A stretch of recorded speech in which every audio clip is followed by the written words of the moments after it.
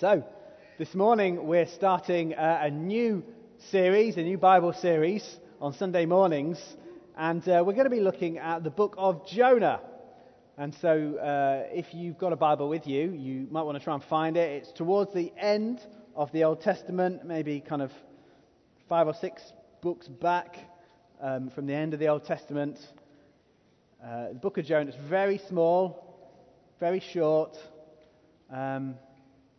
But hey, maybe you know this because you've read it already. Maybe you've read the book of Jonah before. Maybe you're not a Christian and you know the book of Jonah. Perhaps you've heard of it. Perhaps you've read it as a child.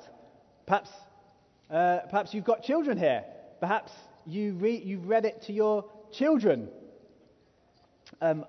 There's a picture of a few children's books of Jonah.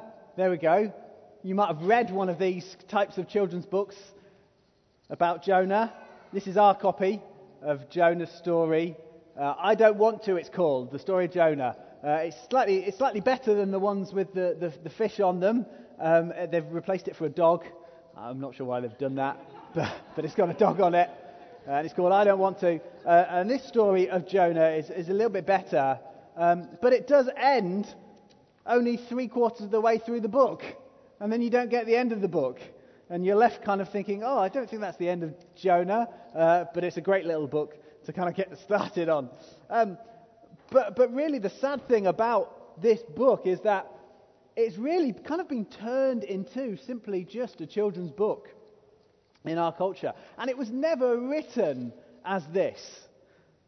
So this morning and over the coming few weeks, we're going to have to somehow put aside our view of the children's version of Jonah, because that's not going to give us the full message of this book. Nowhere near.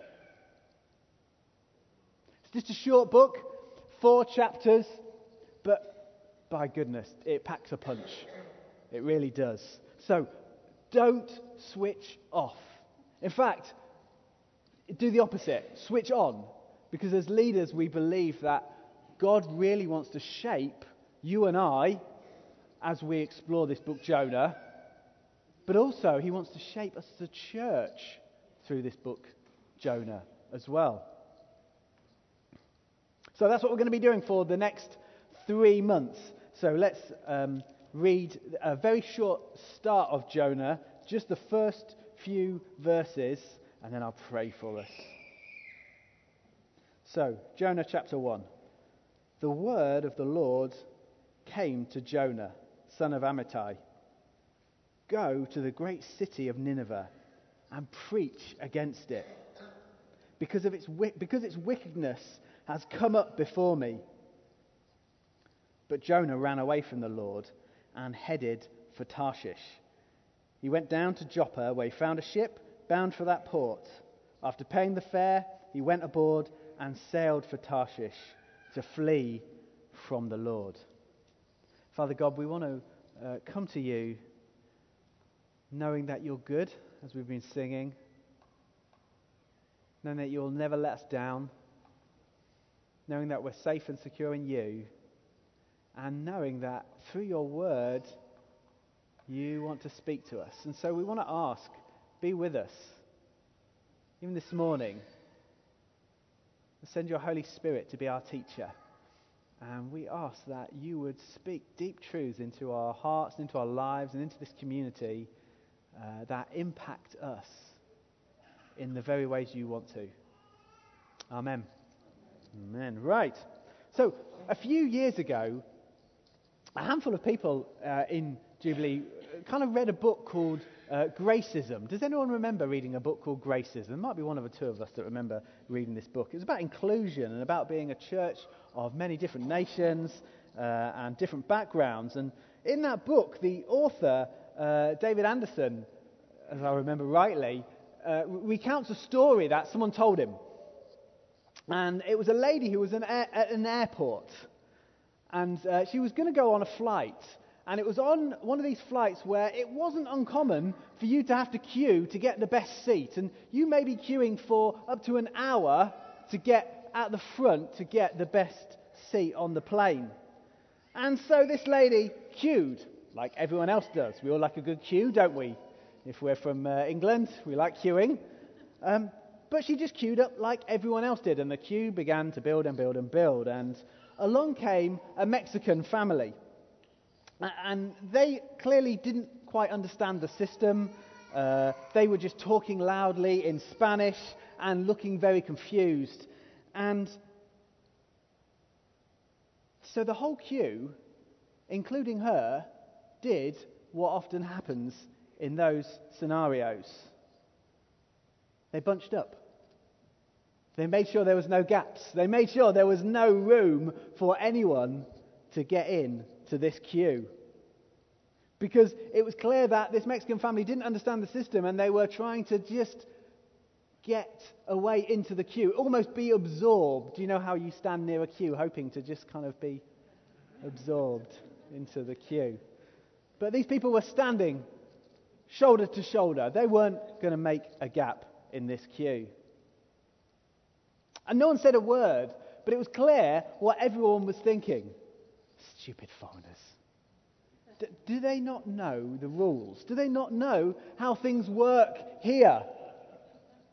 This is my place. I've queued for this place to get the best seat. And then the woman felt God speaking to her. And she realized that her judgment of this family was wrong. But here's some people who were struggling to understand. They were in a foreign nation, and she was doing nothing to help them. In fact, she was doing worse. And so she could have just pointed them to the back of the queue and told them that's where they need to go. But actually, she felt God say that she could show them a different kind of mercy, a different kind of compassion. And so she pointed to the Mexican family and she said, "Come and stand in front of me." Now, whether they understood, she doesn't know her words, but they certainly understood what she meant. And the mother was so very, very grateful, she smiled as if she was going to cry. Dads and the kids kept just saying thank you and bowing their heads. And they looked so relieved. The woman said, "They were so grateful, but I was so ashamed. Why did it take me so long to do the right thing?" And do you know what? If we're honest, we can all be like that sometimes. We can all make judgments on people who we think are worthy of God's mercy and compassion, and which people are not. And the same is true for Jonah. So, quick summary of Jonah. God speaks to Jonah. Jonah runs away. Jonah goes to a boat. He tries to get as far as he can. There's a massive storm. In the end, Jonah gets thrown off the boat. He tells them to throw him off the boat. He ends up in the water. An enormous fish swallows him up. He prays to God. After 3 days, he's vomited onto the shore. God speaks to him again. He goes to Nineveh. They repent. Jonah gets angry. He sits down under a plant that God provides. A worm eats the plant. He gets even angrier. And God asks him, "Why are you angry?" Listen, go away and read the book over this week. But there is a quick summary of Jonah. So, who was Jonah? Well, he was a prophet of God in Israel. He was a prophet around the 8th century BC. He was from Galilee.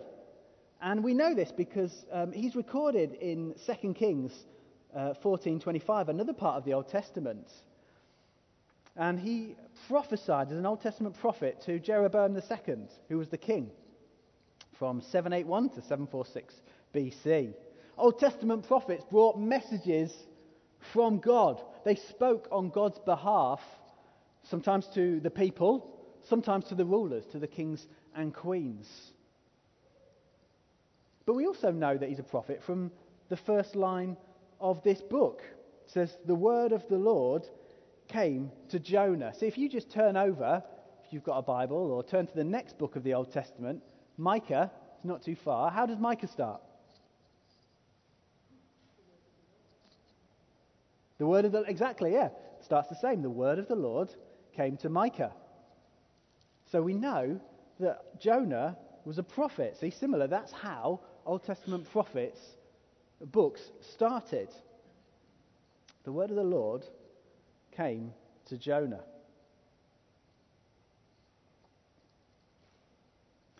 And usually, these Old Testament prophet books are messages of the prophet. They're the words of the prophet. They're about the words of the prophet.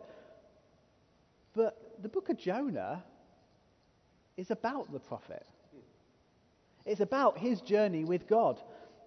And his journey that reveals that the God he thought he knew turns out to be very different in reality. So, how is the book of Jonah meant to be read? Because the Bible's made up of all sorts of different styles of writing: history, poetry, prophecy, letters. What do we do with Jonah? Is it meant to be read as an historical account? Because there's some bits that our Western, seemingly intellectual minds don't get. The giant fish, the worm, the fact that the whole of Nineveh turned to God suddenly. Or is it meant to be read as almost like a parable by Jonah of this historical man who lived, writing a message for us in a different type of way? You can go away and do your own study on that, I'm sure, looking into that. But I will say this: Jonah was a real historical person. That's what it says in 2 Kings. We've read it. Nineveh was a real place. The Assyrians, that's who lived in Nineveh, they were real enemies. And Jesus, the Son of God, believed Jonah existed and he was a prophet. And Jesus mentions him in the Gospels. And I think that can lead us to say that these events did happen. Yet, it's written in a way that it's not simply just an historical account for us to read of some events. It's written to make us stop and think. And you know what? It uses all sorts of different ways to do this. In fact, it uses all sorts of ways that mess with our brain. Think about this. Jonah, the prophet, the man of God, runs away. The prophet is angry with God. At one point he wishes he was dead. And yet the pagans, the sailors and the Ninevites, the ones who aren't meant to know God, they show humility. They turn out to be kind of nice guys and they turn to God. Even the cows in Nineveh show more godliness than Jonah. And of course, at some point, we're going to have to talk about the fish incident, aren't we? See, that's what we get in the kids' books, like the ones I showed. Jonah and the whale. It doesn't even say it's a whale. And it's kind of like as if that's the important part of the book. And look, so God sends a fish. When Jonah's tossed into the sea, God sends a fish to swallow Jonah, and he spends 3 days inside this fish until he's vomited out. And before you say, look, that can't happen, that couldn't have happened, just remember that the whole of Christianity rests on a man who was dead, well and truly, and who God raised to life. Look, if God did that, which is a far greater miracle, sending a fish to swallow Jonah and keeping him alive for 3 days is not hard. It's really not. And almost in contrast to kind of fairy tales of similar times that were made up by people, the writer of Jonah doesn't add loads of kind of supernatural fancy stuff to make it more exciting or to make it more of a spectacle to us, to capture our attention. Actually, he writes it very simply. It actually only appears in 2 verses of the book, the fish. So don't get sidetracked by the fish. Turn to the person next to you. I know people like this. Don't just say to them, don't get sidetracked by the fish. The fish is not the point. Okay. But if this is the word of God for us, for all time, then there is something in this account of Jonah for you and for me. There's something here to help us see more of the beauty and glory of God. More of who you and I really are and what we're really like. And more of God's mission to this world and how he calls us into it. So, what are some of the big themes of Jonah? Well, firstly, this. God is loving and merciful. And his mercy and his love is always bigger than what we think. See, often we want God to be loving and merciful, but only to the people that we want him to be loving and merciful to. Just like that story I started with. See, God called Jonah to go to Nineveh and take a message to them. Nineveh was in modern-day Iraq. The closest city there now is Mosul. You might have heard of Mosul, you might have seen it in the news, you might have heard of it. That's probably the closest to where Nineveh was. And Nineveh had become the capital of the Assyrian Empire, although the capital had kind of moved around a bit. But the Assyrians were Israel's constant enemies. And do you know what? They were horrifically brutal.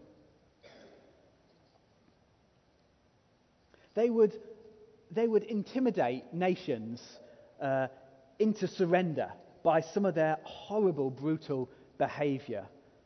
They would conquer a city and then they would skin all the leaders kind of alive, and then they would put them out for everyone to see, to show how horrible they were. Look, if you mess with us, this is what we are like. They were horrible. And there are many kind of ancient wall panels that you can go and see of the Assyrians, even today, which kind of glorify some of their violent stuff. Do you know what? If they had an Instagram account, hashtag Assyrian Army on Tour would not be one to follow. So, Jonah going to Nineveh is kind of like if you were being parachuted into Nazi Germany in 1940 with a message for Hitler.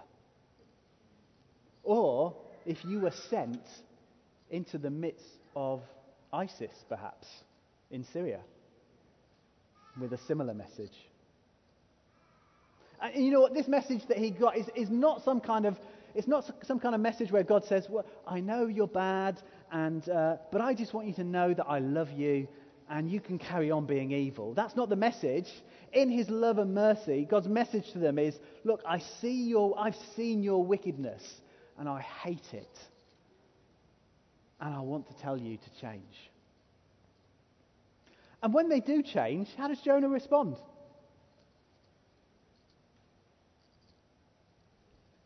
He's furious.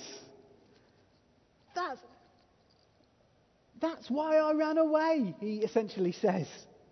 See, we discover that the main reason for Jonah running wasn't primarily because he was scared. Wasn't primarily because he was lazy. But it's because he didn't want the Lord to have compassion on Nineveh. Not them.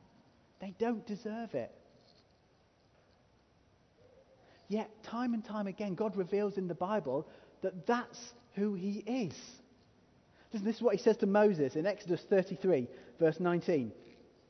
He reveals himself and says, I will have mercy on whom I will have mercy, and I'll have compassion on whom I'll have compassion. And then 2 Kings 5, we see this wonderful story of Naaman, this Syrian army commander general, being healed of leprosy. He's not one of the people of God, but actually God's mercy extends to him and he receives healing. And then in the book of Acts, we take it further into the New Testament, and we see that actually the Gentiles are brought into the people of God. And God reveals this by them being filled with the Spirit and part of the people of God. And we see that actually this message is not simply for one people group, but for a whole world. Because God will have mercy on whom He'll have mercy, and compassion on whom He'll have compassion. Listen, are there people or places where perhaps in your heart you've decided God would not have mercy on them? God would not show them compassion? Maybe a particular people group or a nation, or those people with that lifestyle, or those people that worship that particular religion. Listen, that's not the message of Jesus. That's not the message of the gospel.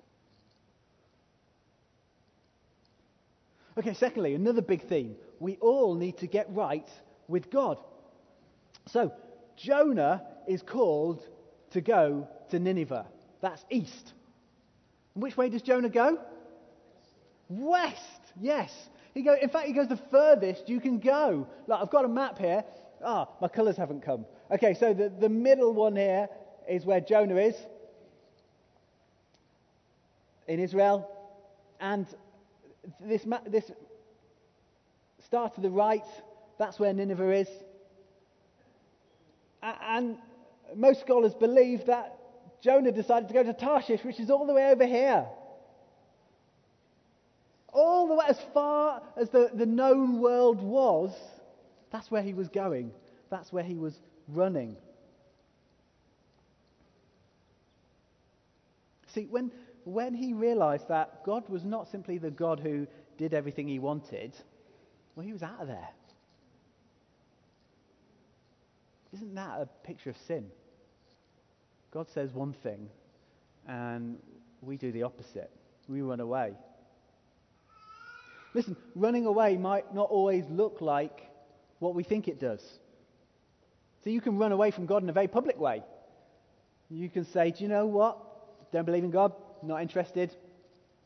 Not interested. In fact, I'm going to live as if God didn't exist. Very publicly. You can do it that way. Or you can run away in a very religious-looking way. You can be busy with good things. You can even be in Christian meetings. You can keep up with daily Bible readings. But in your heart, you're on the run from God. See, even by the end of the book, Jonah seemingly has been outwardly obedient. He's gone to Nineveh and taken the message. But really, he's still running away from God, just in a very different way.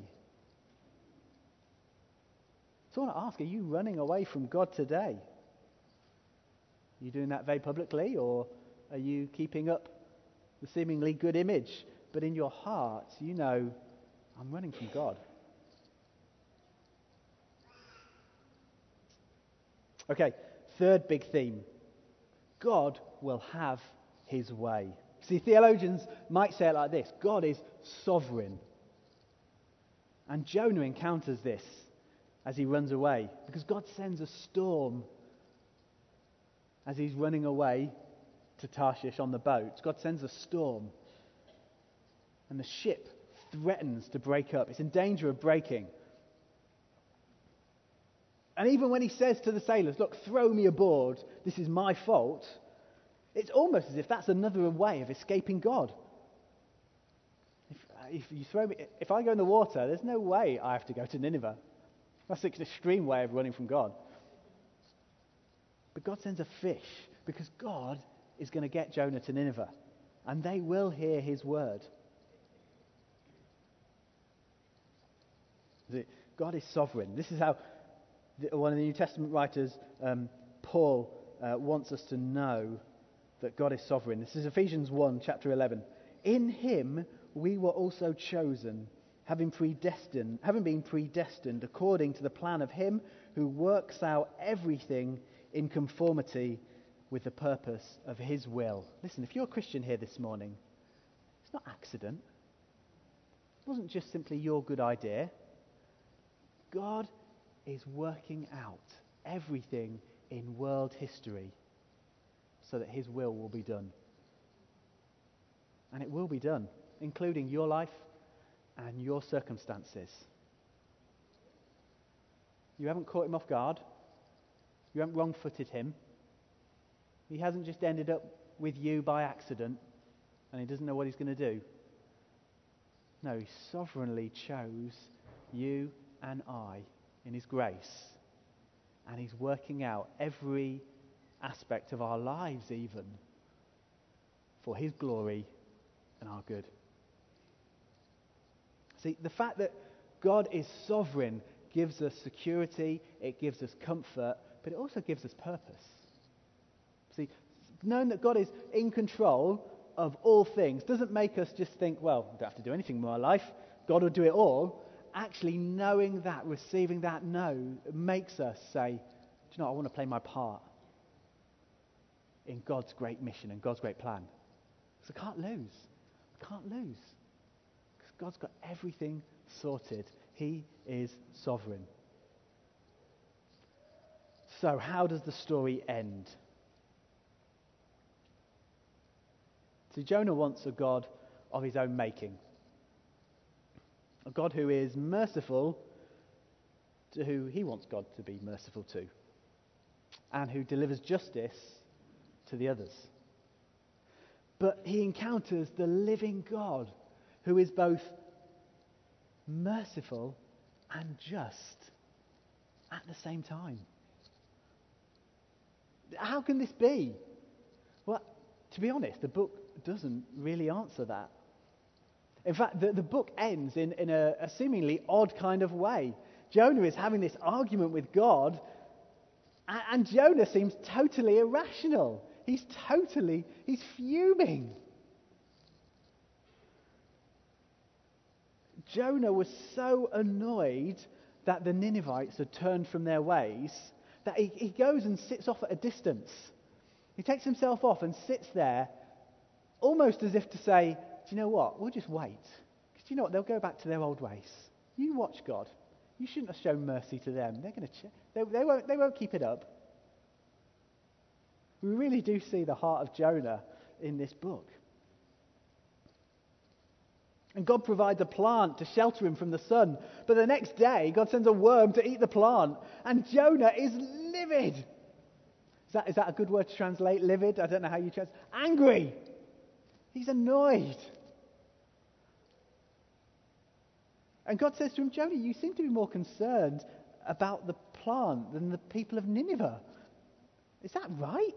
And Jonah's kind of like, yes, it is right. And I'm really angry. In fact, I wish I was dead. See, the answer to that question, how can God be both merciful and just at the same time, isn't found solely in the book of Jonah. The book of Jonah is, as one church leader says, is almost like a chapter in God's great big story that moves the plot line on forward. And if you want to find the answer to that question, you have to realize that every Old Testament book is leading and pointing to all that Jesus said and did. See, Jesus is the true and greater Jonah. You might hear that over the next few weeks as we speak. Jonah ran away from God's call, but Jesus was obedient to the call of God. Jonah was thrown into the sea to save the sailors, but Jesus was thrown into the sea of God's judgment to save us all. Jonah was swallowed by a fish and spent 3 days there until he was vomited up. Jesus was swallowed by death, and for 3 days until he was raised gloriously to life.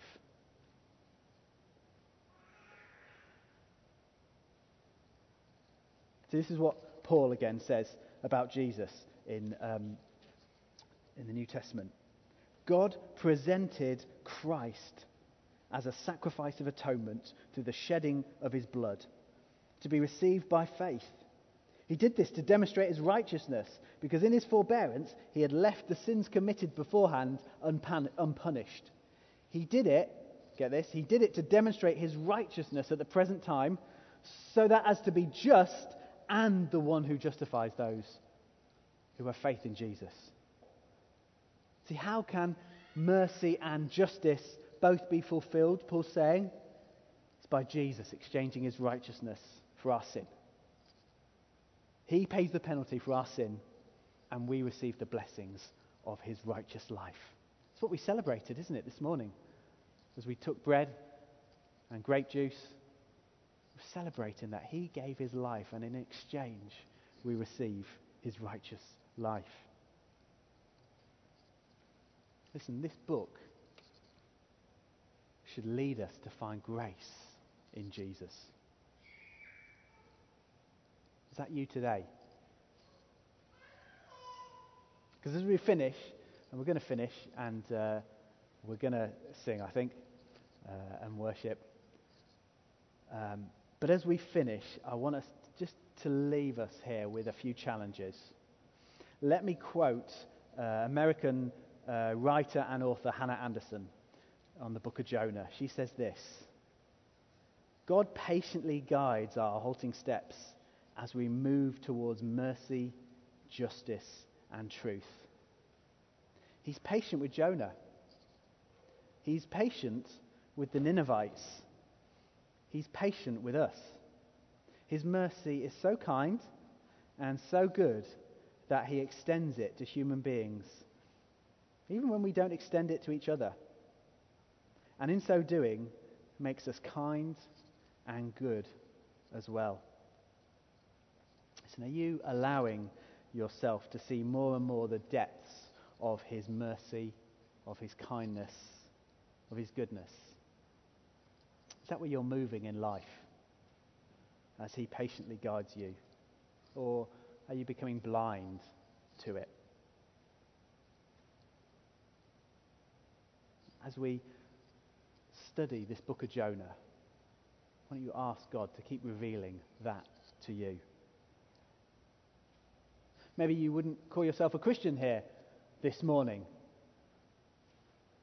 Hey, why don't you stick around as we journey through this book of Jonah and look at the depths of God's mercy and kindness, because he extends that to you this morning. And you can, even today, start that journey in exploring the depths of his kindness and mercy by saying, Jesus, I want in. I want in. I want to receive you. I want to come into all the life that you have for me. I want to receive. I want to exchange my sinful disobedience, my running away from you. I want to exchange that for your righteousness and for your obedience. That can happen today in your life. And church, are we going to allow this message to affect the way we live and the places that we live? We're going to believe that God is merciful and compassionate to Teesside. We're going to believe that. Are we going to show that in the things that we do, both already, but maybe in new things that God is birthing in us as a church? Are we going to believe that God wants to show his mercy and his compassion to Teesside? And are we going to believe that God wants to use us, as well as many other churches across this region, to display it? Why don't the band come up, if they can, and we're going to sing and worship. But let's come before God, as we've been doing all morning. We've been doing it in our worship, in our singing. We've been doing it as we came to break bread. We've done it as we've come to his word. Let's keep coming to him.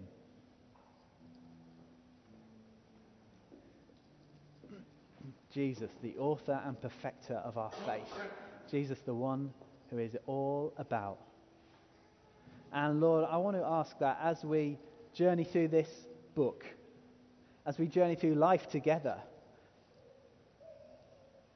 as we live out being the people that you've called us to be together, Lord, would you send your Spirit? And would he guide us and lead us into more and more seeing and delighting in your compassion and your mercy, both for us and for those around us. Lord, we don't want to become hard-hearted, thinking that we're somehow, in some way, have worked things out for ourselves and attained a righteousness that's of our own. Lord, we don't want to be that. We want to be ones with very soft hearts that know all we've done is received the mercy and compassion you've extended to us. And we've explored its depths. And we've received it into our hearts. And so, Lord, as we do that, would that be the message we take to those around us who don't know you? That they might explore this great mercy and compassion, explore the great God that they can come to know. Jesus, you are wonderful. You are worthy. And we ask, would you change us to be more and more like you? And send us out into this world, into this place, into Teesside. Jesus. Amen.